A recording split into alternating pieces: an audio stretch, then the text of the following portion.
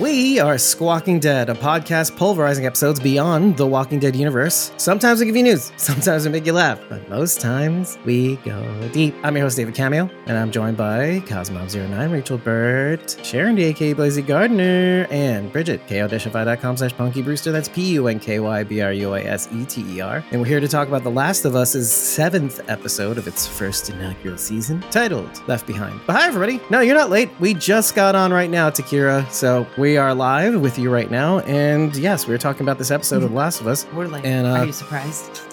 Well, we're not that bad. We've been keeping it pretty tight. This is probably the latest we've been since we've gone live. And you know what? I'm kind of surprised at how well these episodes have turned out, considering the fact that we've been going live, and we haven't gone live that much until, I have to say, since I think season 10 of The Walking Dead, the early episodes, we kind of just changed our format around them because we did a Ko-fi account, and then we decided to have people on with us or in the chat, in the real-time chat, and do pre-recorded episodes to try to increase the quality, I guess. And we were still using Zoom back then, by the way. Case in point, like, I was listening to one of our old episodes and I'm like, this show is great. And it kills him. It just kills him. Oh, Zoom is awful. I can never go back, baby. Oh, hey, Zainab. She got my invite. I invited her to tonight's. Thank you, Zainab. She says the quality is amazing. I appreciate that. It's a 1080p stream. We've come a long way since using Zoom. And yes, you can tell we're not using Zoom because the quality is decent. If you missed our reaction live stream, well, where were you? You just watched the episode on HBO on Sunday nights and didn't hop onto our live stream reaction that we've been shortening for the sake of our sanity. The last two reactions were roughly about a half an hour each. We try to keep it tight. We try to keep it focused on you and your thoughts and your insights so that we can react to those mostly. And we had some fun. I think the last two, because we kept it tight, were pretty fun and funny and light and not as heavy as these breakdowns. So I like it. So no impressions. If you want impressions, go to the last video. Make like a tree and get the hell out of here. Or you could stay. It's fine. We'll see what we can do. So my impressions don't matter because I wasn't there. No, which that was sad because you were ready actually on Sunday night to be able to join us. And it's like, but wait, I have no way to watch it. I actually have a question. I should have asked this very early on Sunday, but does HBO Max like post the episode right at 9? Okay, you can watch it. Fuck me. Okay, you can watch it live on HBO Max too. I have HBO Max. How? I have HBO Max through Amazon. So and Amazon doesn't. Well, at least the last couple times they post the episode, but you can't watch it. You have to watch the live stream. Yeah, I just it's always Max. preferable. Yeah, that's what I have too. If you go to Last of Us right at 9, it just shows up. Yeah. Yeah. All right. So epic fail. I 100% could have been there. But like with anything, so HBO Max has it, AMC has it. If you do have AMC Plus, and if you do have HBO Max, you do have the live channel, which you should be using anyway, because that's what people see on the outside world right when it premieres. So it's better because you don't deal with some of the streaming issues that we've been having. Bridget, I think you said it wasn't working. You couldn't even log on or something. It's because I got on at 9:01. It was my mistake. We watch it live on through our TV, and I go on like half an hour early and have it playing because otherwise there's no way. I usually go on like 5 minutes early to make sure that it shows up right away and I can click on it. So there's like because everybody is streaming it section in HBO Max, or apparently yes. Oh, okay. So I had an idea actually. I thought maybe we could do a live watch of the episode via like Zoom so that we can all show up on the reaction episode and we can open that up to others in our Ko-fi and Patreon. So if you stay tuned, maybe we can try that out next week for episode 8. And if you are a member of our Ko-fi or Patreon, which is ko-fi.com/squawkingdead or patreon.com/squawkingdead, just follow for now and until we post the details for our probably going to have to be a Whispers and Survivors tier member only perk. So Takira, you're in. I mean, not you're in, but you are in that membership. You're in. We make the distinction. So we're going to try that out for next weekend. And the puns begin. That's what I was just thinking. Like, here we go. Oh, so I have one for you. So what do you call an alligator in a vest? An investigator. Thank you. Boom! That was the Thanks, Sharon. You took my cue. Because I was like, they didn't finish it. And I was like, well, why did the alligator wear a vest? And then I looked it up. for Rachel. So. Well, I want to know. Do you know that's one of the mysteries they never solved on Game of Thrones was the conclusion to the joke about the prostitute and the donkey and the honeycomb that Tyrion starts to tell and then he never finishes. Is it not a real joke? I think that's the joke, isn't it? Because like you kind of have to figure it out. Joke. No. It's like, what is it? What was it? Is the Big Lebowski? Which one was the joke that had a beginning and an end, but no middle? Rector damn near killed her. Rectum. Damn near killed her. Anyway, as far as this episode goes, continuing the theme of what Sharondy said in our reaction stream on Sunday night, right after the episode, which you should attend because it's great. I noticed a lot more of the presence of the blue and red makes purple analogy. But then when you expand that, I saw basically two sides of the same coin in the different iterations of those, not extremes necessarily, but just two sides, not like black and white, good and evil, but more like, well, there's this theory, this thought, and then there's this thought. In the last episode, we had, well, some people wanted to own everything, which is an extreme, which is not really true. And some people wanted people to own nothing, which is also kind of an extreme, but here you go. But it's not necessarily good or bad. They both can be taken to mean positive or negative things. It's just a different way of thinking, right? So you've got Fedra and you've got the Fireflies in this episode heavily vying for these kids' support. And the one thing that I kind of noticed was, is nobody going to talk about how both the Fireflies and Fedra employ children at a young age as soldiers? Is nobody going to talk about this? But it makes sense, right? Because if you get them while they're young and this is the only world they know, and you have them adopt a cause from their forebears, they don't know the world before. It's called indoctrination. Right. But it's smart and yet also kind of like, what the fuck? This is terrifying. I mean, evil, but smart, yes. Yeah. Because all they know is this world. If you convince them to adopt something or an idea or fight for the world before, something they have no idea about. And it really hit me. I know I jokingly talked about how, what the hell are these girls doing? Jumping from roofs to roofs. Like, this is terrifying. But then you realize that's their world. That's what they do for fun. That's what kids do. They're not afraid of death. They don't know what it is. They're looking at the dead guy falling through the floor and Ellie starts bursting into laughter because that's their life. It's so interesting to see how it makes sense that they would take advantage of these kids that have nothing to do with the world before and just use them as fodder for something they have no idea about. And it's evident because it's not like Ellie wants to be a part of Fedra this way or that, or Riley part of the Fireflies this way or that. But at least as far as Riley goes, they made her feel like she belonged, as Fedra didn't. And as far as Ellie goes, Captain Kwong had a really good sell about just making her feel like she was special or important, or relevant, something that maybe she never felt before. Anybody want to continue that theme of like the different sides and how they play with each other and they make the color purple basically throughout this episode? Because Riley's wearing blue and Ellie's wearing red for the most part. But that would be why there was purple around Victoria's Secret. Somebody's making not babies. But anyway. I guess I was more focused on Riley's green headband.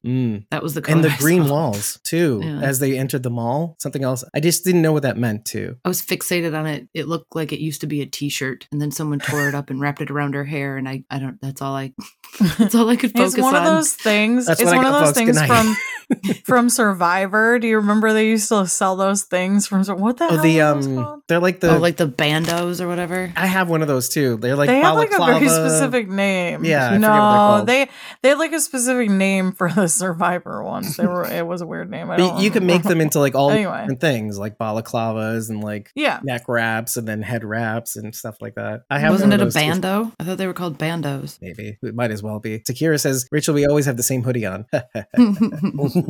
Lois says, ooh, how cool. Well, you're cool, Lois. Thomas says, I'm out. Well, because in case you missed it, the reaction video, Thomas was all aghast at how terrible this episode was too, by the way. Mitchell says, I have to save some money so I can't join a membership again. Oh, I'm sorry, Mitchell. But that's okay. We know you love us. In fact, you know how much I know you love us? I got your birthday card today.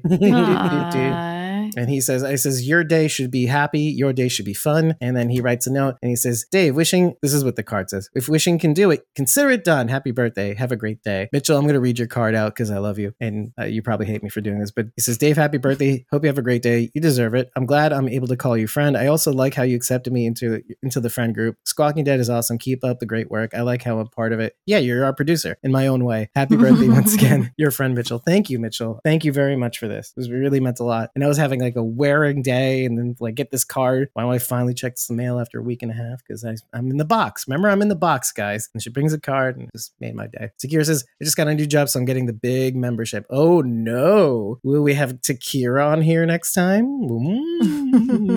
Spooky. I don't know why I went that way, but I guess why is it spooky? The bootleg Spirit Halloween shop really got me. In this episode. What you were talking about earlier about the red and the blue, it's one of the things we've always said about Walking Dead is that nobody is black and white. It's all gray. Grays. I mean, I see what you were saying, but I think that's kind of a theme in most of the shows that none of us are black and white. We all have gray areas. What I like about this show is that it doesn't pretend like the extremes don't exist, right? Or not even that the extremes are that people latch onto a tribe or a side or an idea of thought. And the fact that the Fireflies and Fedra persist, essentially they're both kind of in their own way keeping this thing together. This thing, meaning the old ways of life. The point is that you see these kids and they don't really care. They're like, okay, do I belong here? Okay, nice. You're going to feed me? Cool. Let's do that thing. They don't care. And it's just these old people from the old world. They just can't let go. They can't realize that everything fell and try something new or develop something like a third option. What is the third option? No, let's hold on to the system as it was. I'm not saying this way is good or this way is bad. It's just these kids don't know what that world is, except for through picture books and ideas or what people talked about in the old world. They have a different experience. We talked about something like that in one of the Walking Dead episodes. When civilizations fall, everything always reverts back to the same form of civilization. We don't try something different. It's always back to the same hierarchy in the same type of civilization. We talked about, I don't remember the Walking Dead episode, but it was something to do with the Commonwealth. Oh yeah, that's right. We always seem to fall into our old tracks, right? Because it's what we're used to. It's what has classically worked. We were talking about why when the survivors of the Walking Dead apocalypse were left with the opportunity to try something different, we went back to something like the Commonwealth. Right. We didn't try a different type of society. Right. And here it doesn't, I don't know. I'm not going to say here it doesn't seem to work, but I think they chose like they're using it as a backdrop for what Ellie does from here on forward. And kind of like what she does at the end of this episode, she realizes that Riley's not going to be the one to make the move, right? And so she does and apologizes. And Riley goes, you don't have to be sorry. And then the thing she says right afterwards, she says, she actually says it first. She says, don't go. And it was enough for Riley to go, I won't. This is like right before the chaos started happening. I think Riley was making moves all night. They were just very subtle and Ellie wasn't quite picking up on them. Riley leaning on her in the photo booth and all the little, I was just imagining you in this, ha ha ha ha. How funny. How awkward. I often imagine my friends in their underwear. All right. Yeah, a strappy, lacy number. I always tell the guys. The thongiest of thongs. Just trying to imagine you guys in a Speedo all the time. These crotchless panties.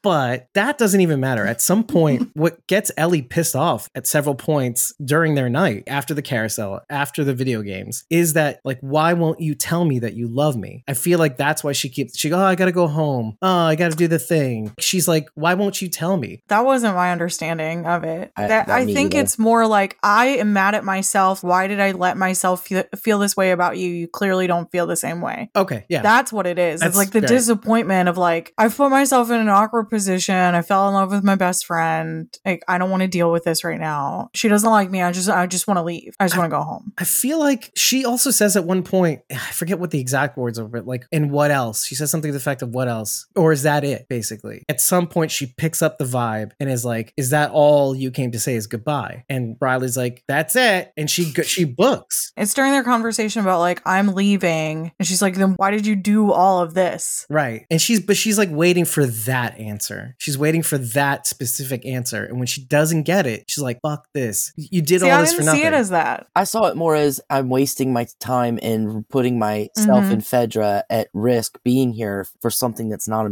I mean, yeah, this is great. This is also fun and cool, but... It's not going the way I wanted to. It's not going the way I wanted to, and I'm going to get in trouble for this, and it's going to ruin my life, so I need to go. Oh, unless I think I have so a too. Reason to stay. That's what it is. Unless you give me the reason to stay. Right. That's what I was looking for. And I felt like that reason was like, dude, you into me? Also, like, why won't you say that you're doing all this because you like me? She wanted that, especially with a situation like that. We all have to remember, like, way back. Way back. and you liked someone, but you weren't sure if they liked you, you had to play that careful game of like, I can't make my feelings too known. How far can I push this? How much can I flirt to see if they get it? And if they don't respond, is it because they don't get it, or is it because they aren't interested? And it's all of that. Plus your hormones. Yeah, no, and I get that. I definitely do get that. You don't fucking know anything. Yeah, so I'm drunk and I don't know anything. You know, it's exhausting. how I'm an adult and I still feel that way sometimes. So. Well, and so going back to her reaction, it's totally like legit. It's all legit. She like storms away. She's like, oh, then she gets right past the door where the Transformers are. This is more of my question is like, why do you think she goes back? Because at first I thought she was just coming back to pick up the book, but then like I put myself in my teenager shoes and said, well, I can't leave it like that. I just had my outburst. I'm going to go back and just say proper goodbye. I think it's I don't want to leave it like that under the guise of I am gonna go get the book. You're embracing a true teenage self. Because I've done this, Dave. I've done the dramatic. You think I don't still do the dramatic walkout? I do, because I'm a child. So I've done the dramatic. I've done the dramatic walkout, and then I've found a reason to come back, and it's like it's so stupid. But like that's what that was. Never a dull moment. I'm coming back. I need my book. Yeah, that's it. I mean, I just did that like 2 or 3 days ago, so I really get this shit. Porque no? Fine, I'll just fucking go do it myself. No, fuck you. You're great. Sorry, I left my keys here. I didn't need anything else but the keys. Speaking of the keys, what a segue. Yeah, the keychain on Captain Kong's keys is the Naughty Dog logo, which is, of course, they do the game. Aww. Thank you. By the way, Thomas says the last time Dave and I walked by Frederick of Hollywood, I was totally picturing him. and awkward. Thomas. Is that Dave's teenager voice? We'll get there. I usually go back for my lube. Yeah, you should. But it's like for himself. So he like comes back. I'm not mad at you. Looks down. I just came back for my lube. Oh, I could never be mad at you. He looks down again. I could never be mad at you. Sorry, Why is this happening? I made a fictional scene about Thomas and his pee-pee. Anyway, so I love you, Thomas. Anyway, so why? Okay, so let's go back to the mall because, like, if you want to go more Easter eggs, that whole Macho Nacho franchise of Mexican taco shops is from Uncharted video game, which is also I think by Naughty Dog as well. It's one of their games too. Yeah, I think it's also featured somehow in Raja's arcade, but it's Raja's. It's something else, like in a foreign port or something in Uncharted, but it's something else that's Raja's because I saw something about it earlier. Mm-hmm. Which, by the way, when I was doing research for that one specific thing, there were many people who opined on the fact that the Uncharted series takes place in the same universe as The Last of Us too. So like out there is a Nathan Drake that's not infected. I don't know what. I've never played it, so there you go. I haven't either. So he's running around like Tom Holland doing shit.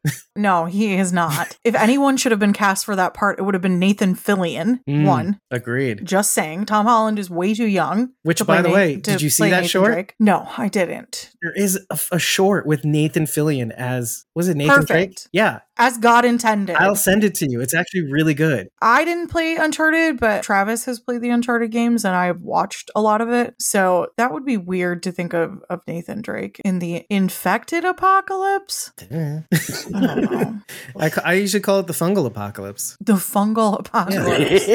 Really flows off the tongue, you know? Well, you could say fungal apocalypse if you're really anal. Fungal. Now you're thinking of fungus in Uranus. So Thomas says, let's talk about the dumb carousel. What?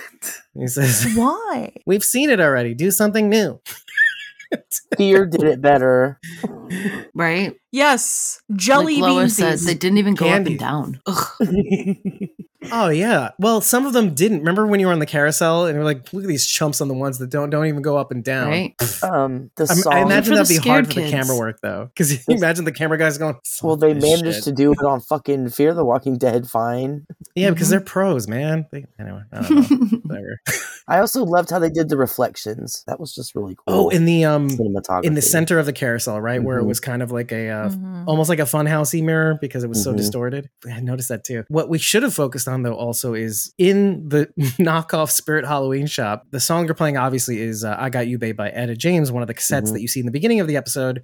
The Aha Take On Me also, which was playing throughout them all. But that is a 60s song, if I'm not mistaken, right? Which means All Clear, Bill and Frank's code. 60s was Nothing New. 70s was New Stock, and 80s was Danger. Right. No, I'm laughing because I thought it was like all clear, like their love is all clear, and I'm like, but I guess their love is nothing new. It's nothing new, barring. Well, it's. No. I mean, it's not. It's the same story that's happened throughout history. Yeah, right. Yeah, it's true. Two people fall in love and they get bitten by mushrooms and die. Or did they? Okay, so yeah, it came out in 1968. Right, there you go. Okay, Takira says, I adore Nathan Fillion. Thomas says Last of Us is about 10 times the budget of Fear the Walking Dead. Horses could have moved. Yeah, maybe. But I also think they kept them static because I think it also shows the power dynamic between the two. Riley's basically commanding the entire evening. So she's like up there, up top, and Ellie's at the low vantage point. So she's down there. She's kind of like being held captive. She's trusting her with her life. And so a lot of times in film, when you see characters in different perspectives, or you see them bigger on one side and you see the other character smaller on the other, it actually means that there's a power dynamic as well. So that might be part of it too. And maybe it just means that she's falling for her as well. And maybe she's figuring it out too. You're drunk. Not yet. So she's still in control of the situation, Riley. So I kind of like that. Thomas says, like the episode, nothing new. He made no secret of the fact that this was not his favorite episode.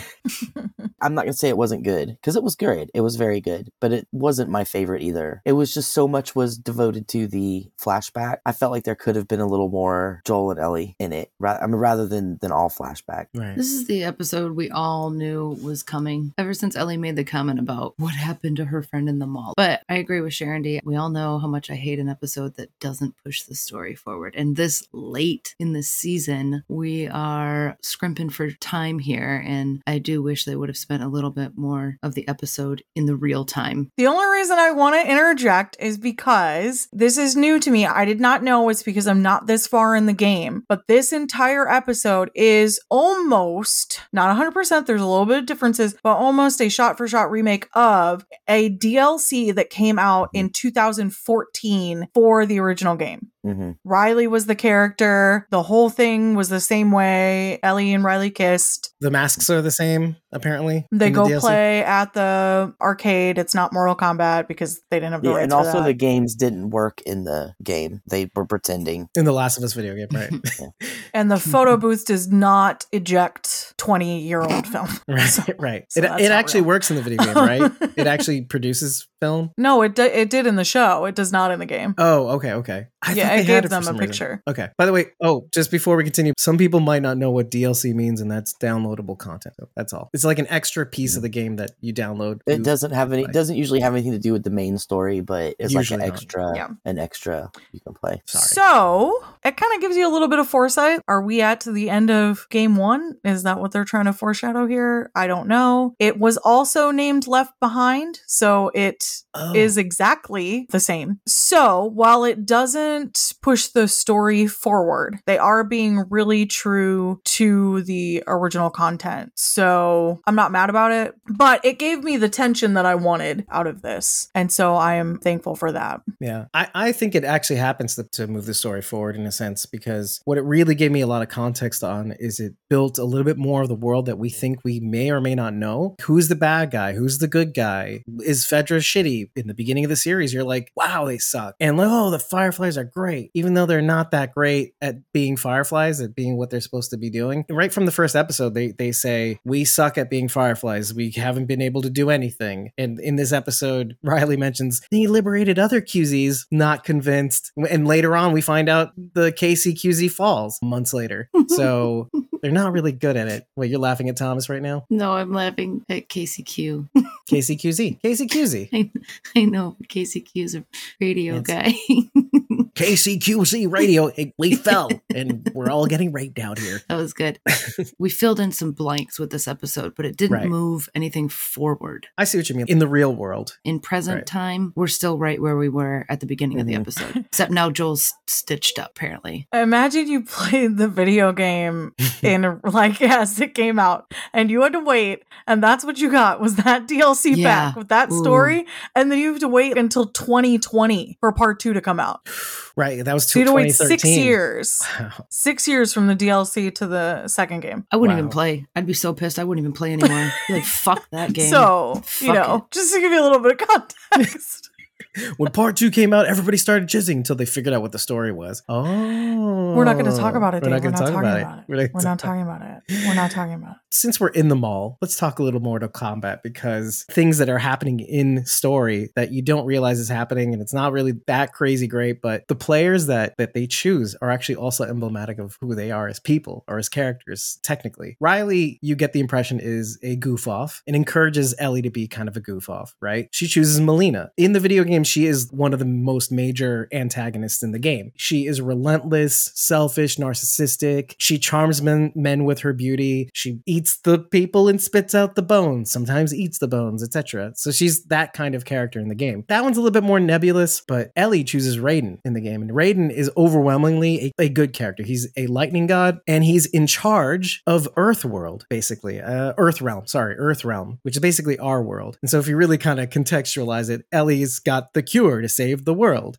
And so she chooses a character that is in charge of the world, which got me also thinking that from the first episode, we get the impression that the Fireflies, they want to get the cure and they want to do something with it, right? And Fedra's awful and they just want to keep us down and oppressed and everything. And something that I kind of said in the beginning 2 episodes was it's very important to think about what these 2 people represent and what they would do if they got the cure. But then I started thinking that within the context of this particular episode, what I like the most about what they gave us is that you're talking about 2 people who are fighting for what was. I mean, in their own way, the Fireflies are fighting for democracy and free speech and liberty, right? Supposedly, purportedly. And Fedra's just trying to keep law and order available and making sure that things don't collapse, whatever that even means, right? Meanwhile, you've got the KCQZ being taken down root and stem, and it turns out exactly as Captain Quan said. If it wasn't for us, they would either starve or they would get overrun by infected or something like that. But here you have these kids, and they're both being taken advantage of both of these forces. Kids, child soldiers, right? On both sides. What would either of them do if they got a hold of the cure? And the power of the cure is in Ellie's hands. She is technically what Kwang says, is that you're a leader. You get to decide what happens here with you, essentially. And honestly, it kind of goes back to what we were saying in Endure and Survive. Are people even worth saving? Is the old world worth saving? As far as who would do something with the cure, I don't see Fedra doing anything with their scientific knowledge except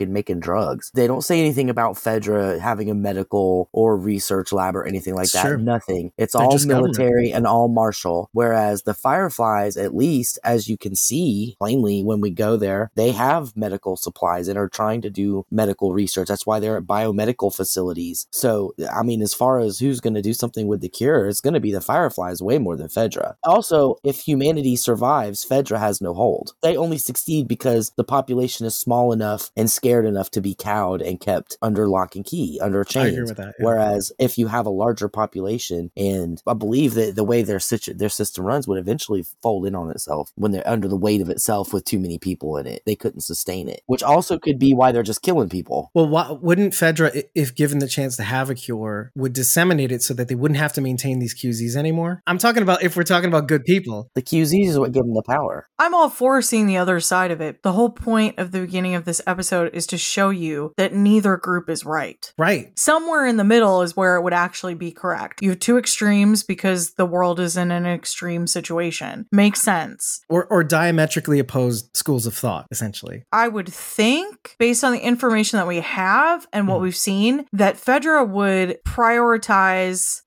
the people who were more important. Right, the best of us. The people who were doctors and the leaders of the government and stuff like that's who's going to get it. Like the Commonwealth and their medical list? Yeah, exactly. It would be exactly the same. Now, I'm not saying it would be any better with the Fireflies because we haven't seen anything to prove that it would be. However, I feel like the show is nudging us little by little, giving us little morsels to say that if the Fireflies got the cure, would they be any better for what they've had to do to get to this point? Bombing things and not who holds them accountable if civilians get killed, which they have. Tess almost got killed by one of those explosions. What Ellie says fires back to Riley says, you can't, just like you can't control what the Fireflies do with those pipe bombs, so too can't, like, let's say Fedra. So too can't the Fireflies control necessarily what they do with her cure. Once you have it, well, doesn't absolute power corrupt absolutely? I mean, it's very, very possible that given the chance, the Fireflies might not be as magnanimous as they're painted out to be initially. Well, yeah. I mean, so I'd love to have hope for people, but people overwhelmingly suck. Yeah. People suck. I hate and that. We've seen it in everything that we watch. And then also we saw it literally in a pandemic in real life. Given every opportunity, people will inevitably do the wrong thing. Yep. Well, they'll do whatever's best for themselves. Whatever's best for themselves. And that's why I hate this show. Okay. But what you guys are saying is absolutely true. And there's no better way or episode to illustrate that than Endure and Survive and Please Hold On to My Hand. Both those episodes show even just people themselves acting on their own recognizance. Fuck the Fireflies, fuck Fedra. They got their freedom. What did they do with it? They just focused on killing 2 kids. That's all they did when they could have had infrastructure and all that stuff. Came down to bad leadership. Had Michael still been alive to lead them, then I don't feel like it would have been that way. So it all comes down to the fact that they just had bad leadership at that time. Kathleen, she admits exactly that. I'm not the leader that my brother was. Right. He begged me to forgive Henry, and she couldn't do it because she's powered by vengeance. Right. Powered by vengeance. She's Batman. Yeah. She's Batman. Well, she's like Azrael. Anyway, that's a deep cut. The Energizer Bunny. But I see, that's the thing. I'm not quite sure. If Michael was in charge, I'm not quite sure that he would be able to hold back that jubilance of having to give Fedra back what they took from them. Like people that they killed. No, I mean, there still would have been that explosion of violence right after the takeover, but they wouldn't have crumbled due to continued to crumble. Henry and Sam. I agree with that. What do you mean? They're superhuman. If Michael had been faced with the pulsing cavern of death in the basement of that building, perhaps he would have done something like move the people somewhere else where there was not the building. A big collapsing puddle of mushrooms underneath them. She couldn't be bothered with that. She had to worry about who Henry was calling on the walkie-talkies. Right. So you're right. So it wouldn't stop the savagery, but at least they'd still be alive. Most likely, possibly, despite everything that they've done. But it still illustrates the point. Like, given the chance, people might do awful things. It's just like a business. You can ruin the best business in the world with bad management. And that's a fact. That is a fact. I don't care how good it is. If you have bad management, it will fail. Yeah. Or if you make it really well, if you do really well, it probably doesn't matter what badly you do. Like, you have enough money that you can pivot and make people's lives a living hell. You know, eventually people flush up, and we've seen that everywhere. I mean, that's why when you have a business that has bad management, they can't keep. They'll never be able to rise above a certain level. They can't keep consistent employees or standards because they're constantly going through people because they can't keep anybody good. Yeah. So. Best case scenario, they survive until they fail. Yeah. Right. Right. Anyway, so let's read some comments because we haven't done that in a while. Takir says, we see that both groups are just using kids. Yeah. Thomas says, I wish my kids weren't offended by my Frozen jokes. They really need to let it go. Thomas says also, why do seagulls fly over the sea? If they flew over the bay, there would be bagels. I had a taser once, he says. It was stunning. How do you follow Will Smith in the mud? You get jiggy. You follow the Fresh Prince. You get jiggy with it, he said. I said you get jiggy with it. Like, that's clearly the only answer to that question. Anyway. Get jiggy with it.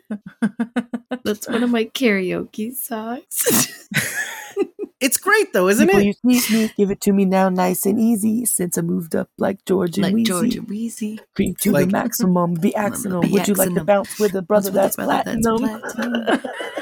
I prefer Miami. That's like one of my favorite songs. Or Summertime. I also like Miami. Yes, Miami was one of my favorites. If we're going to sidetrack to Will Smith songs, then it has to be Parents Don't Understand. Parents Just Don't Understand. Yep. Taking it. All right, agree to disagree. like we said about this episode sort of being a reverse mirror of Long, Long Time, one of the interesting facts about Riley's disappearance being 3 weeks is that's about the same amount of time that at that point, or sort of that point, Tommy's been away. Tommy went radio silent. And maybe just like Riley saying, the longer you stay away, the harder it is to come back. That might have been the same for Tommy as well. The longer he stayed away, the harder it was to kind of want to even reach out to I was gonna say Rick. Holy shit, Joel. Wrong franchise. Yep. Ellie and Joel have a parallel. People that they love are away for 3 weeks, but instead of going after Riley, she assumed she was dead.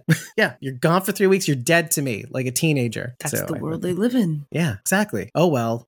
Also, they're teenagers, so it's like it's a double whammy. What is Ellie gonna do? She thinks she's been gone. She's just gonna go run off in the wilds and look for her. Like no idea she doesn't know where she went or anything. So just like Craig Mazin says at the inside the episode episoder insider. Sorry, say it right. I liked his little insight. He said, up until that point, unlike Riley, this is the first time she's ever experienced a loss, so she doesn't know what it means to lose somebody. Really, she's an orphan, but apparently given to the Fedra Academy by Marlene. She also says something to the effect of, "You don't know everything." She says it twice. Riley says this to Ellie, and now that gets me thinking. Do you think that Marlene knew that Ellie was immune from the time she was a baby? No. Don't say no too quickly. I'm gonna. How? I'm gonna. She could have been bitten as a baby and survived somehow, like when her parents died.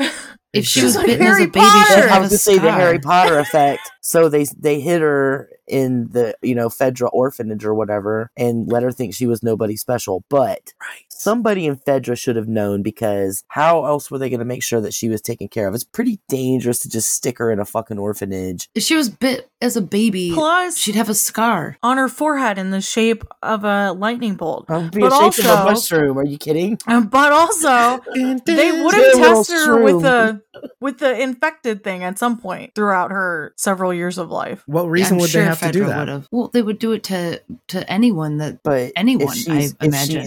If she's healed, then it may not show up. I'm just thinking out loud here, but there would be no reason for her to be tested instantly. It's like the whole, what is SWATty? Yeah, what is it? Something in a bank vault? It's like a lockbox in a bank vault she uses, like Althea says to Morgan and crew. She would have been tested like as soon as she got there. However she arrived there, they would have tested her immediately. Yeah, and it would have come back infected because it came back infected the last time we saw her get tested. But what if they didn't? Well, I just thought it was very funny the way Riley says, you don't know everything, as if maybe she was told. If Marlene knew that Ellie was the cure, why did she leave her locked up in that room by herself and test her every day for however long? If she knew she was the cure, she wouldn't have had her locked up testing her every day. Wait a minute. So the reason why they would do that is to A, be sure, but B, the reason why Marlene has her in the first place is this happens when we see her in the first episode. This is right after both Riley and Ellie get bit. And so, because Riley doesn't check in, what does Ellie do? First of all, she has to kill her friend eventually, right? Put her down. Yes. Yeah. We know second, that's coming. Marlene picks her up and she sees that she's been bit, right? And it looks gross. She's doing this, no, which now we find out what that look ahead thing was from. It wasn't something that new that happened. It was a flashback, like you guys said. So shut up. And so... I mean, I'm guessing if you turn relatively quickly, it's like 24 hours at the most, right? So Ellie and Riley, thank you. They're together. They got bit at the same time, and Riley starts to turn, but Ellie doesn't. So maybe Ellie just stayed in the mall for a few days after to see if she was ever going to change, ever going to turn until she was like, okay, I'm going to leave. Lois says no. She says no, and she's going to say no, Dave, no. Thomas says, why would they hold the cure in an orphanage? And I'll tell you why. It makes perfect sense. Because Marlene specifically says they drop off Ellie in Fedra Academy. Specifically, you're putting her in the safest place to not worry about having to get tested ever. Who's dropping her off? Who put her there? Marlene. From the Fireflies. She says it to Ellie in the first episode. So like, if you have to think of the best place to keep the cure in child form, wouldn't it not be a Fedra Academy? Because you're talking about a place where the kids will never have to get tested ever because they're in like a bank vault inside of a Haagen-Dazs instead of a Howard Johnson, in which they never have contact with the outside world. That's all they do. They stay inside. They don't even go on patrols. Why are they in a Hojo? Just listen to what I'm saying. In the convention, the Hojo, it's not even like a room. It's in the convention part, and it's surrounded. My point is that like she's in the safest place on the planet. The children are in the East Ballroom. Inside the QZ. Probably the safest QZ ever, which is because it's the only one that hasn't fallen yet. Listen, I'm not saying that it's the case, but all of a sudden it started kind of making sense. And the fact that Riley says it so cryptically to her twice, it's okay that you don't know everything. Basically, this is my interpretation, and I don't really even believe it 100% myself, but it's worth throwing out there. Riley knows, but she was told not to tell her. And so it's okay that you don't know everything until Marlene eventually reveals it. Well, I think that's possible, but I think the first time she said it, she meant in the sense that you haven't been anywhere outside of the Fedra school. You don't know any fucking thing at all. Right. And I think in the second time, it was more because she was talking, I think that was when she was talking about her parents, like you've never had anybody to lose, so you don't know everything about losing people, that kind of thing. And that's okay. It's like, wouldn't it be great if you didn't have to know about loss? It could also have been like a hint at the like, you don't know everything because I clearly like you. Yeah. Yeah, I was thinking that as Sharon was saying what she said. So yeah, and I thought like, okay, because it's definitely not the mature version of that we say to each other, and that's, well, stop being a weirdo. You don't have to know everything. You could say I don't know something. You could admit your frailties, but it's definitely not that version of that, because you see later on, this is your kids. They're kids, folks. They're kids. They're little children. I had a really odd thought while they were in the arcade and all the money was laying on the ground, and it made me think of a casino. And I was just wondering, if money doesn't mean anything anymore, would a casino still be exciting? Would the fun of a casino still be there? You'd still have the thrill of winning, even if it wasn't money. I mean, it'd still be exciting to hear all the bells and whistles go off on a jackpot machine. Yeah. But if I'm not winning anything of monetary, well, no, I like winning. Yeah, you're right. I like winning. It's classic. Yeah, I mean, you have to figure out a way to figure out like an enticement mechanism. Like we've classically done things of this nature in history just for clout. So, and if money is a form of clout, then yeah. Yeah, but if you tell me, if you sit here and play this game and you win, then you're the winner. Like that's I'm still playing. Yeah. I'm like, yes, and everybody else sucks. And I'm the best. Yeah. This game. Yeah. Weren't you like rolling planets into a snowball not too long ago? Yeah, I was playing Katamari obsessively, mind you. Yeah, we're trying to watch Game of Thrones and she's rolling worlds into snowballs. Into a snow. Whoa. Can't see. Katamari. It's a Japanese game. You get a sticky ball and you run around and you pick things up to get your ball to be really big so that it's the size of a planet or a star, and then the king of the universe shoots it into the air. Duh. Kami-sama? Duh. And Bridget was the best at it. It's not that hard to understand. Is it not when you say it out loud? Anyway, I've heard of this game. Serious question though? I love that. For a joke that came out in latest. Yeah, because it was the second edition, 2003. Screenshots weren't as much a thing in 2003. And that burnt my technician brain. And I didn't even have the fortitude to look it up. Anyway, sorry, I got really weird there. Katamari, right? Anyway. It's not the same. That wasn't the same at all. This show has had a lot of product placement, like the Doritos sign in yeah. What episode? The Kansas City episode. So this episode, the CVS pharmacy sign was very clearly in the background because I was like, I shop there. So I actually wrote down all the visible stores that were actual stores. Right. Foot Locker. Which, do you guys remember Woolworths? Remember the store Woolworths? That's Woolworths became Foot Locker. Really? Oh, yeah, really? I watched a video about it the other day that it eventually sold down and became Foot Locker. Okay. That's insane to me. Well, because that was one of those stores that was everything to everyone. Yeah. Because it had everything. Yeah. It had everything. Bath and Body Shop, which was obviously not a real store because it's Bath and Body Works. Bath and Body Works. Yeah. Victoria's Secret. Okay. I'm pretty sure there was a Best Buy sign in the back. If you look in the background of a couple, there is a yellow tag-shaped sign that's lit up. The Gap, CVS. Okay, Yep. GameStop, Hallmark, but the H was gone. It was Allmark. Esprit. There was a Target sign as they were walking down the hall. There was a Target sign. It didn't say Target, but it was the red background with a white Target on it. Panda Express, TCBY. Oh wow! Subway. I didn't see that. Subway and A&W. A&W, yep, big names. I did not see the TCBY. And the movie, by the way, the movie that they were promoting, the werewolf movie, I forget what it was called. Dawn of the Werewolf. Yeah, Dawn of the Wolf. Dawn of the Werewolf was an in-game movie. Also, it wasn't a real movie at the time. I thought that was kind of a cool. It was it's supposed to be a rip on the Twilight series. Yeah, like a pre-whatever Twilight. I wanted to actually go back to the video game, the arcade games for a second, because we were talking about colors, and it got me thinking a lot. You really threw a brain nugget that I just ran with, kind of like Katamari. I just kind of took your brain nugget and kept rolling it into planet-sized balls.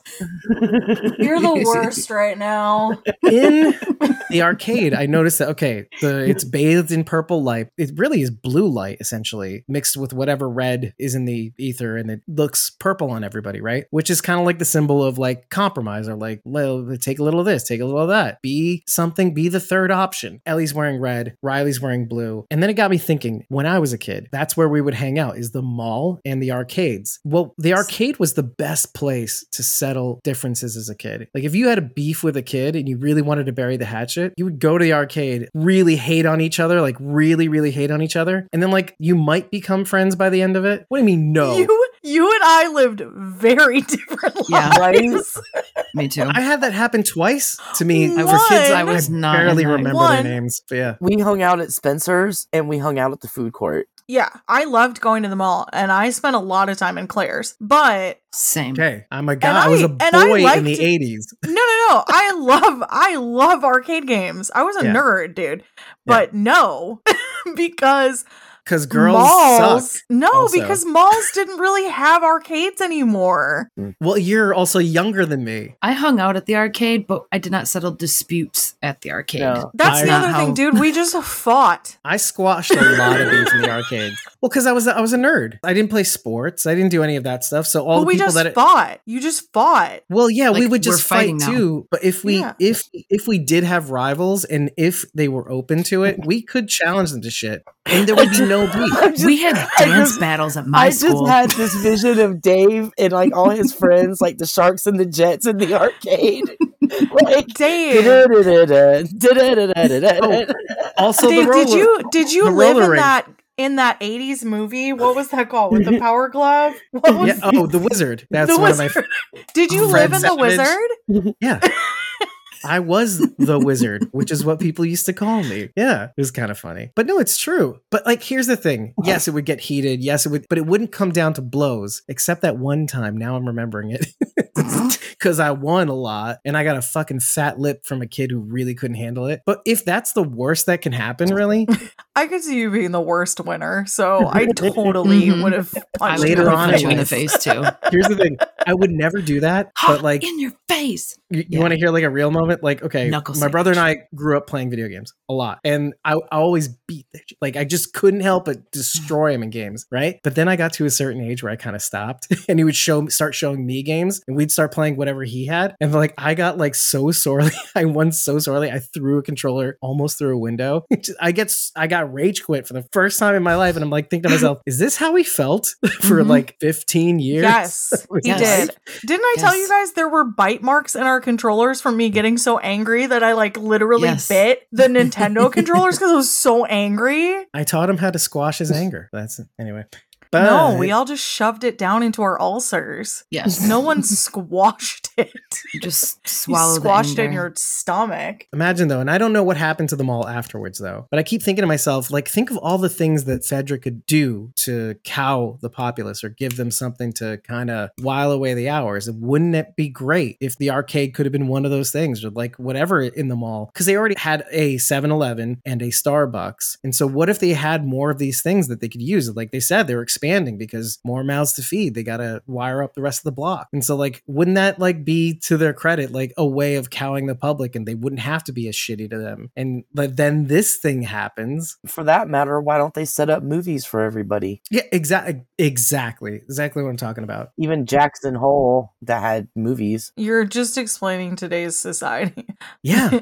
They just force us to not give a shit by just producing mass amounts of content and being like, you have too many streaming services to watch. You can't worry about what the government's doing. You've got to watch The Last of Us. Welcome to Libertarian Hour. A free subscription to Paramount Plus, so I guess I better start to watch it. I gotta binge all these shows. I have a lot to do. Star Trek Discovery finally, and Sharon, to give me your feedback once you start watching it. Hang in there, though. You gotta hang in there. Just Star Trek do it. Just it's do garbage. Just do I'm not a love big it. Star Trek fan. Shut your mouth. So Star Trek is great. It's just not. Oh no, you're right. I was reminded of my favorite ever movie to take place in a mall, Mallrats. Oh, I do love that movie, but mine is Dawn of the Dead. When the original. When she was on the escalator, all I kept thinking was Jason Lee screaming, "That kid is on the escalator again!" Mallrats again. Forgot about that. It's so good. It's a schooner. Schooner is a sailboat. Stupid Ed. Kevin Smith so much. with money, actually, and with, by the way, if you want to throw in this nugget, had Henry, Portrait of a Serial Killer. No, it was Merle Dixon was in that movie. Remember? Yeah. What was his name? Michael Rooker. Yeah, Michael Rooker. He was the guy that was running the love show thing. The love show thing. Yes. Really? The Love Connection show, whatever. The chocolate. Oh my gosh. Yeah, because they gave him the pretzels, the butt pretzels. Yep. Oh, the stink palm. Stink palm. Oh God. Fucking Jason Lee. God. What happened? Ooh. Anyway, you know, he grew up to be Earl. Like, it all flows together. Thomas says, was, quote unquote, a nerd. Dave was. I'm definitely less of a nerd now than I was then. Gotta say. That's so embarrassing for you. I know. It is. Getting hand-me-downs from my cousin, wearing weird clothes. Didn't everyone? Is that weird? Did everyone not get hand-me-downs from relatives? I definitely did. I got a few, I guess. Was among folks. Oh, I in the Dark too is on. I was the oldest kid, so I got Instagram. Everything new. Ooh, I was the oldest too, but I still got hand-me-downs from my cousins, including I was the oldest out of because you were smaller. True story.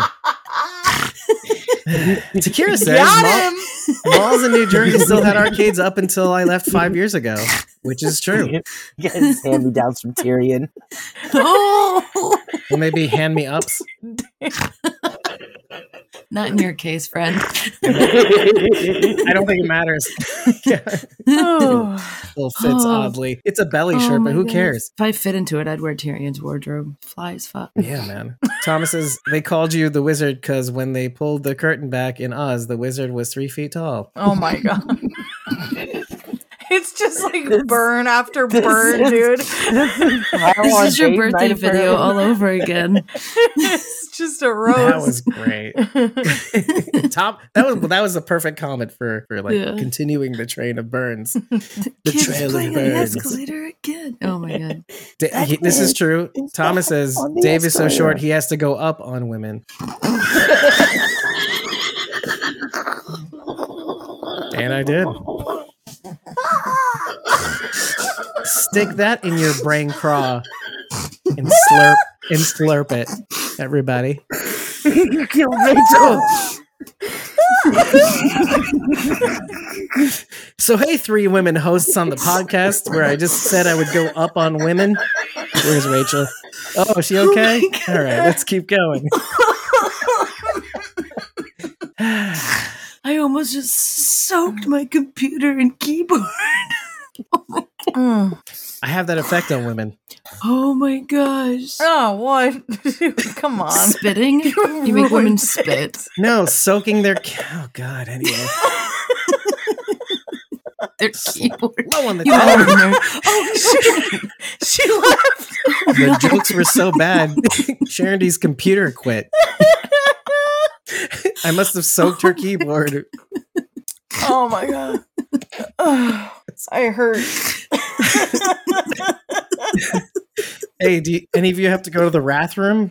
I love that line. The wrath room. It's so funny. I would normally wait until Sharon D came back, but let's read more comments. Rachel is having a stroke, Thomas says. Lois Martin, when you go up. Yeah, when you go up. Sharon D. That's true. Sharon D says, you broke my computer, I think. Holy shit. Maybe I did. All right. I can't get it together. That was too fucking funny. She's back. One of the first things we see Ellie read in her bedroom is the Savage Starlight comic, right? Makes a little comeback.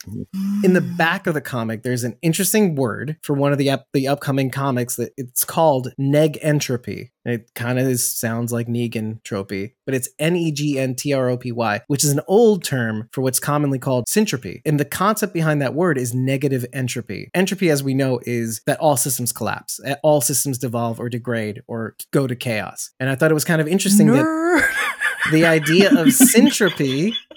I love how he's like, we all know. That was in a Stephen King novel, so you don't have to be a nerd to know that. Thank you very much. It was in The Stand. Well, Stephen King's a nerd too, so we're trapped. I know The Stand, and I don't remember any of this. The center cannot hold. Everything falls apart. Yeah, everything falls apart. Everything collapses in on itself. And that is from when the guy was in the newsroom right before they came in and shot him. Ha. Well, he shot himself, right? The center cannot hold. That's Yates, bitch. Yeah, he's a nerd too. He was. We're having a nerd off right now. That's what you people come here for. The nerd off. I'm just kidding. I'm literally on a Walking Dead.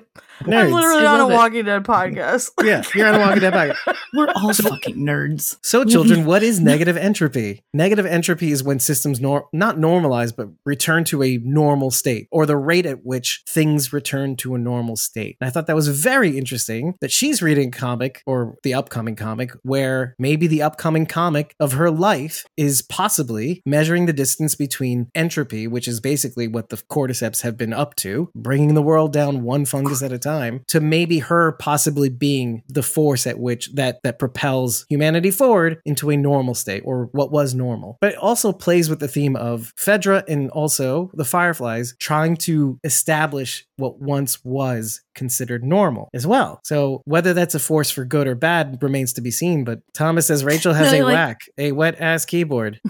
Keep going. Read two more. Okay, Rachel whipping out the nail file made me think of The Last Tango in Paris. Yeah, that's funny, but read the next one. Thomas says, you've really got to hand it to short people because they usually can't reach it anyway. Akira says, Lamau.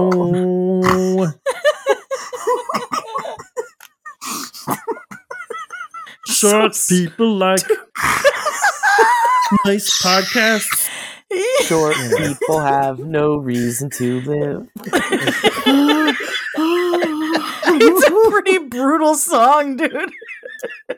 You should play Short People by Randy Newman right here. Yeah, shit. Okay, Bridget. Good idea. So, but on the note of syntropy or negative entropy. Negentropy. I also noticed the fact negentropy is the rate at which Negan makes everything fall apart. Right. Yes. For this podcast. Well, we had him to blame. Other cool things that she's mentioned throughout the series is that she's mentioned she wants to go to space. If that's something that she can do after this is all over, she would love to do it. But other things that she's mentioned, and she has paleontology books all over her room, is that weird thing that she loves dinosaurs, but she also wants to go to space. And again, we're playing with things like what once was prehistory and far future. Right, and what might be possible. She had pictures of dinosaurs on the wall. She also had a poster for Mission to Mars. And a paleontology text, I don't know if it's a textbook, but the paleontology book on her table too. Sorry, I can't read my own handwriting. I was like, something's happening. She's either about to fart because she's like doing this. She's like tilted to one side. I can't read my own. I'm like trying to read what I fucking wrote, and I don't know what the hell it is. You saw it too, though, right? Like, what is she about to do? She had to hold the paper back. No, I get it. I've been doing that lately too.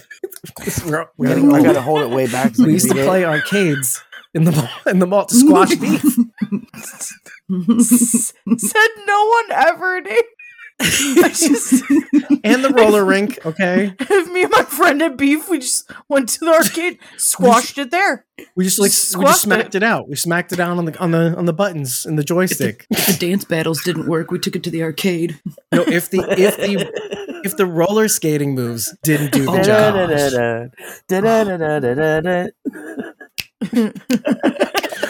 What people have? Anyway. Oh my gosh, do they dance battles with short people?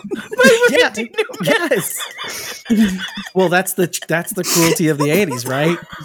They're like, oh shit, it's a dance battle. Oh, who's this short guy? Wait, guys, let's fuck with him. Let's have him dance battle to short people. And then and then everybody starts laughing and pointing. That's why I chose the arcade to work out my differences. This fell apart so quickly. Can I get some clarification really quickly, and then we can definitely read Thomas's joke because it was good. It was a good one. Was the runner in the American Girl doll store? Yes. I looked that up. Yes. Every story has a star.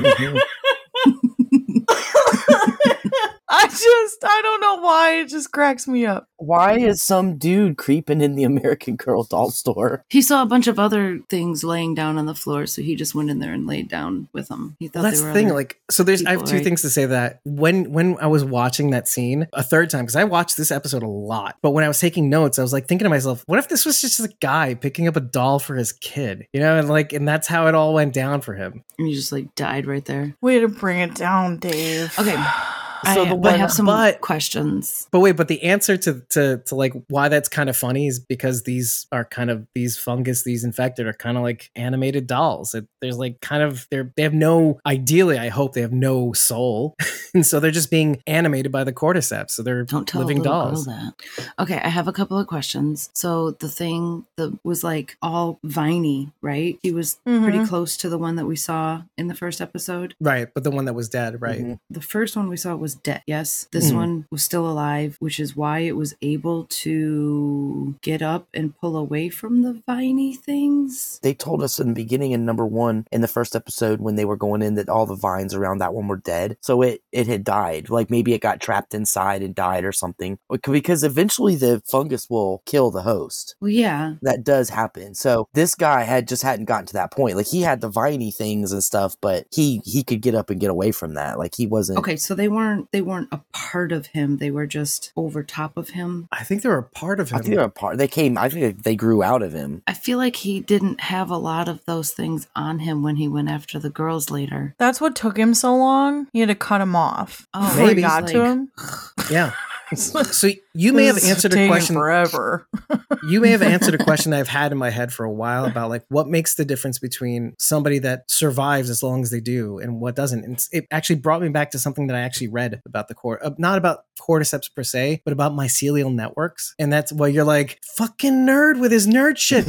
But no, hear me out. That's Is that yes, fungus, and I wrote this in the blog for, I think, either Infected or a long, long time, but fungus can not only alert other fungus miles away of danger, of predators, right? But it's possible also, and this is actually going to your thing, Rachel, when you said it, I don't know if it was a Zay Frank one. Yeah, it was about the slime molds. Oh, yeah. Yeah. Yeah, they basically go towards where the food is. And so in my head, if you combine the two things, it's very possible that whereas the one infected in the first episode that Tess and Joel meet in the basement while they're going to the Fireflies stronghold, let's say, is dead, it's probably because it was cut off from the mycelial network. Whereas this one is still attached to it. Now, does that mean it'll bring other infected to it? I don't know. But that's why it was able to stay alive as long, because one of the things that we said is that it gets nutrients from the host. But if it can distribute the nutrients among the whole fungal network through many host bodies, well, they can survive a lot longer. I mean, I would feel like he could probably rip away from those vines and then find another patch of vines and lay down in it and become reattached to them and be a part of the group again. Exactly. Probably. Exactly. If those things are a part of the network, though, wouldn't that be like us ripping our hair out? If it's a part of him, why would he want to do that? The cordyceps are driven alone by the, I guess you would call it like the primordial need to feed. That's it. Well, not feed, but spread. Well, spread. Yeah, I'm sorry. It's to spread.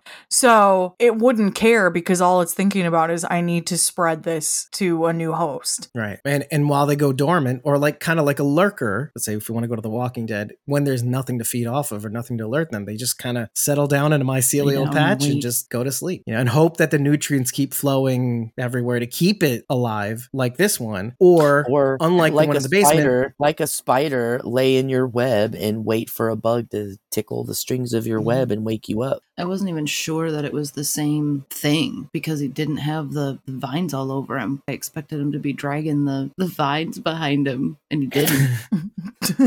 It's just that you're making me laugh. Like, and now I'm just imagining it. Like, but they all don't really have the vines behind them. Once they no, but this one was in. But this one was in a viney patch. Not all of them are intertwined with these things. Like we saw him right, like with the things all over him. So when he stood up, you'd think they would still be all over him, and they weren't. Remember the one that went after Tess? The Firefly, in fact. Right. They stepped on a patch or whatever, and it woke that one up, and it detached itself and ran after that, and went after Tess. In fact, it kind of goes back to a conversation you had, Charity, about the stages of infection, right? Well, let's say like Tess's son, who could have been a hulking, raging bloater, let's say, right? Because that bloater wasn't connected to the mycelial network. And clickers eventually, if they're not attached to a mycelial network, will turn into clickers because they're not attached to the network, and their body isn't preserved as much because it's drawing all the nutrients from within the human host, let's say. So it's kind of interesting to think that like, okay, they turn into different stages of infection because the cordyceps is feeding on the host and hopefully maybe feeding on other materials to make it evolve, let's say. And the fungus keeps growing on top of it and it gets stronger and stronger until none of the human is left and you have like a bloater, essentially. Bones and whatever's left. Maybe that makes the difference. What happened, everybody? Did it get really late? We laughed too much. It used all our energy. I need to go lay down in a viney patch. Until danger.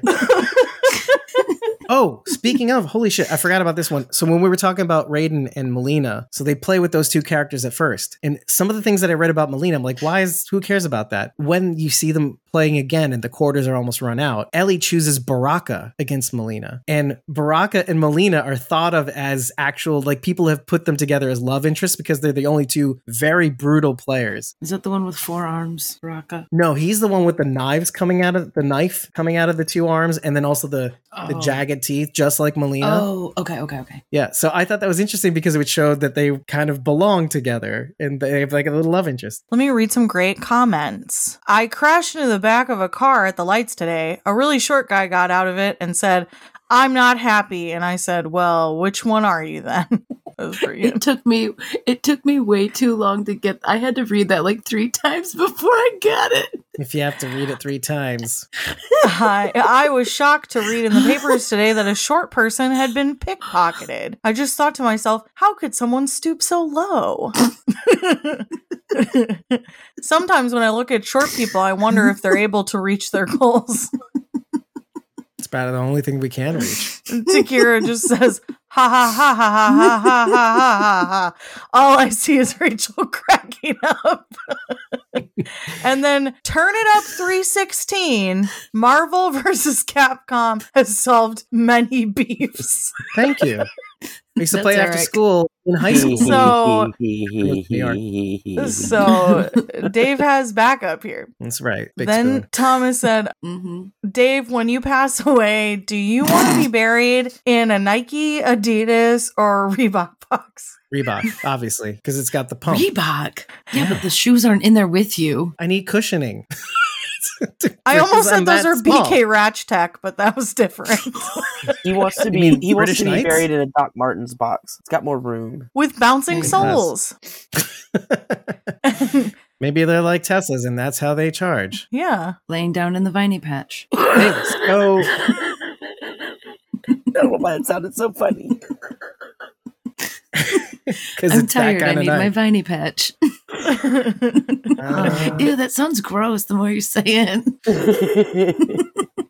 No, I just picture it like laying in moss. I picture like grapevines, like a viney. I picture like a pumpkin patch. Yeah, that's exactly what I was thinking. That would be more comfortable. Some other gourd patch, I suppose. According to, because the pumpkin is a gourd technically. Cordyceps. Nerd. Okay, Nice. nerd. Done. See, I knew the power of nerddom would help. It's spread to pumpkins. A gourd is up. Had Ellie not experienced the loss of Riley, she might not even know ever to attach herself to Joel or want to be attached to Joel or to never give up on Joel. I thought that was kind of interesting that she had to go through this experience to be ready for, like, and it's terrible to have the best day of your life be marred by the worst day of your life. But she does this, and it's the means for her to not give up on Joel in the end. And whether that helps or not is another story entirely, because at the beginning of the episode, when they're panning through the block, and just before they go into the garage and show the horse shaking off the snow, but just before that, you hear Infected in the background. You do hear like a little Infected roar. If you're wearing headphones, you might hear it better. And I thought that that's already pretty shitty. And I think there might be trouble that's outside of Joel dying ahead. Yeah, Ellie, take better care of your horse because you're still going to have to ride it. I know Joel needs help, but you got to cool your horse down and at least clean the snow off its head. What do you mean I can't just leave it in this room? I was thinking that in the garage. I was like, God, me, the person who doesn't give a shit usually about animals. I'm like, God, that horse has got to be super cold in that cold, unheated garage. I know. And then I thought of Sharon. I said, oh, Sharon would hate this. She did. Yeah. Take care of the horses or okay, so alternatively, embracing my who cares about animals. I'd rather shoot a human. I'd rather kill 10,000 men than shoot another horse. I've never shot a horse. That's a TV show line, y'all. If Ellie had to, well, then we should go back to a reaction video and talk about, never mind, like the van with the candy. Anyway, so. No, not this But again. like, I could see Ellie cutting open that horse to keep Joel warm. So anyway. It's just like Han and Luke and the Tauntaun. Yeah. On Hoth. We know how it works. And I thought it smelled bad on the outside. By the way, that would be a 70s reference. So new stock. Empire Strikes Back was 80s. Empire Strikes Back was the 80s. Trouble. Yeah. It's trouble. Don't cut open the horse. Please don't. Please don't cut open the horse. Yeah. Okay. Thomas says maybe Ellie can attach herself to Joel by a viney patch. Oh, that one. He hated that episode that much that he would make that joke. Thomas's next episode, Sharon comes to take care of the horses. Oh, that would be Sherry. No, I choose Sharon. It's not sweet. That'd be the worst thing. Is Sherry gonna take care of the horses, or is she gonna take care of the horses? Yeah. If you like what you heard, well, first of all, thank you for joining us. Thank you for hanging in there, Thomas. And thank you for dealing with whatever this was. Yeah. I'm so sorry. I think it was great. I think we're awesome. Usually the ones that get away from us are just so much better in the end. Even though we don't probably talk about everything we want to, it doesn't really matter. Who gives a shit? You're having fun. You're here to have a good time. And so if you like what you heard, head over to ratethispodcast.com/squawkingdead. 5 stars and eggplant is all we need to know that you love us. But remember to tell us what you liked, what you didn't like, or what we missed. But remember to tell us after every episode. And if you really like what we're doing, make sure that you head over to either ko-fi.com/squawkingdead or patreon.com/squawkingdead and just follow us there. Take your pick. I prefer Ko-fi. Now, you don't have to buy us a coffee for 30 days of supported back content at Ko-fi. You don't have to buy a membership tier for as little as $1 a month to get some of these perks in perpetuity. You just have to follow, because when you do, you are aware of any cool and new things that we have coming down the pike. And it just really just shows us that we're doing something right, along with subscribing to our YouTube channel and enabling all the notifications, or following and enable notifications on any of your preferred social medias. So when you do that, that's great. Do that, please. But if you do decide to buy a membership tier for as little as $1, you will get at least the unedited episode recordings of future recordings, and you'll have instant access to our Discord, where you can get at us at all types of the day. And that's great, because we have more conversations there than we do on our Ko-fi or Patreon, and we have conversations that we will never have on social media. With that, everybody, I've been your host, David Cameo, and I was joined by Cosmom09 Rachel Burt, Charity, aka Blazy Gardner, and Bridget, ko-fi.com/punkybrewster. That's PUNKYBRUISETER. Good night, Lois. Good night, Takira. Good night, Thomas. Good night, Lois. Good night, Moon. Good night, Eric. Good night, John. Good night, everybody. Also, Good night, Turned Up 316 said never trust anything that shits and runs at the same time. Just really got me. I don't know who you are, but I like That's you. Eric. That's Eric. Oh, It's my Eric. bad, Eric. God. Sorry. God, sorry, Eric. Good night, everybody. We'll see you next time. We'll have more short jokes. Whenever I feel like, gosh.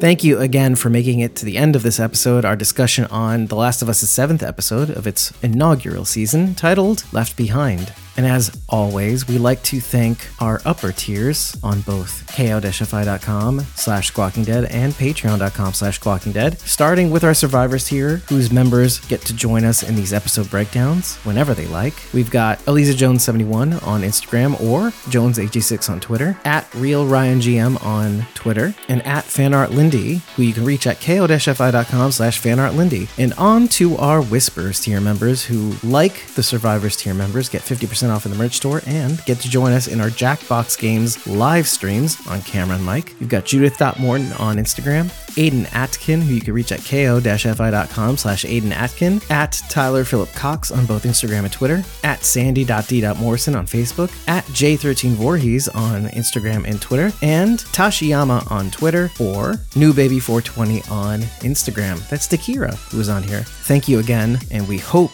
to see you in the next episode discussion. And one of these days, we'll release that interview with William Bell, background actor on The Walking Dead, former savior who died a member of the Hilltop in the Whisperer War. I promise you, it'll come out at some point. And since this episode is out a little earlier than normal, which is usually around the weekend, but now on Friday, maybe I will. And in the meantime, remember, we are Squawking Dead.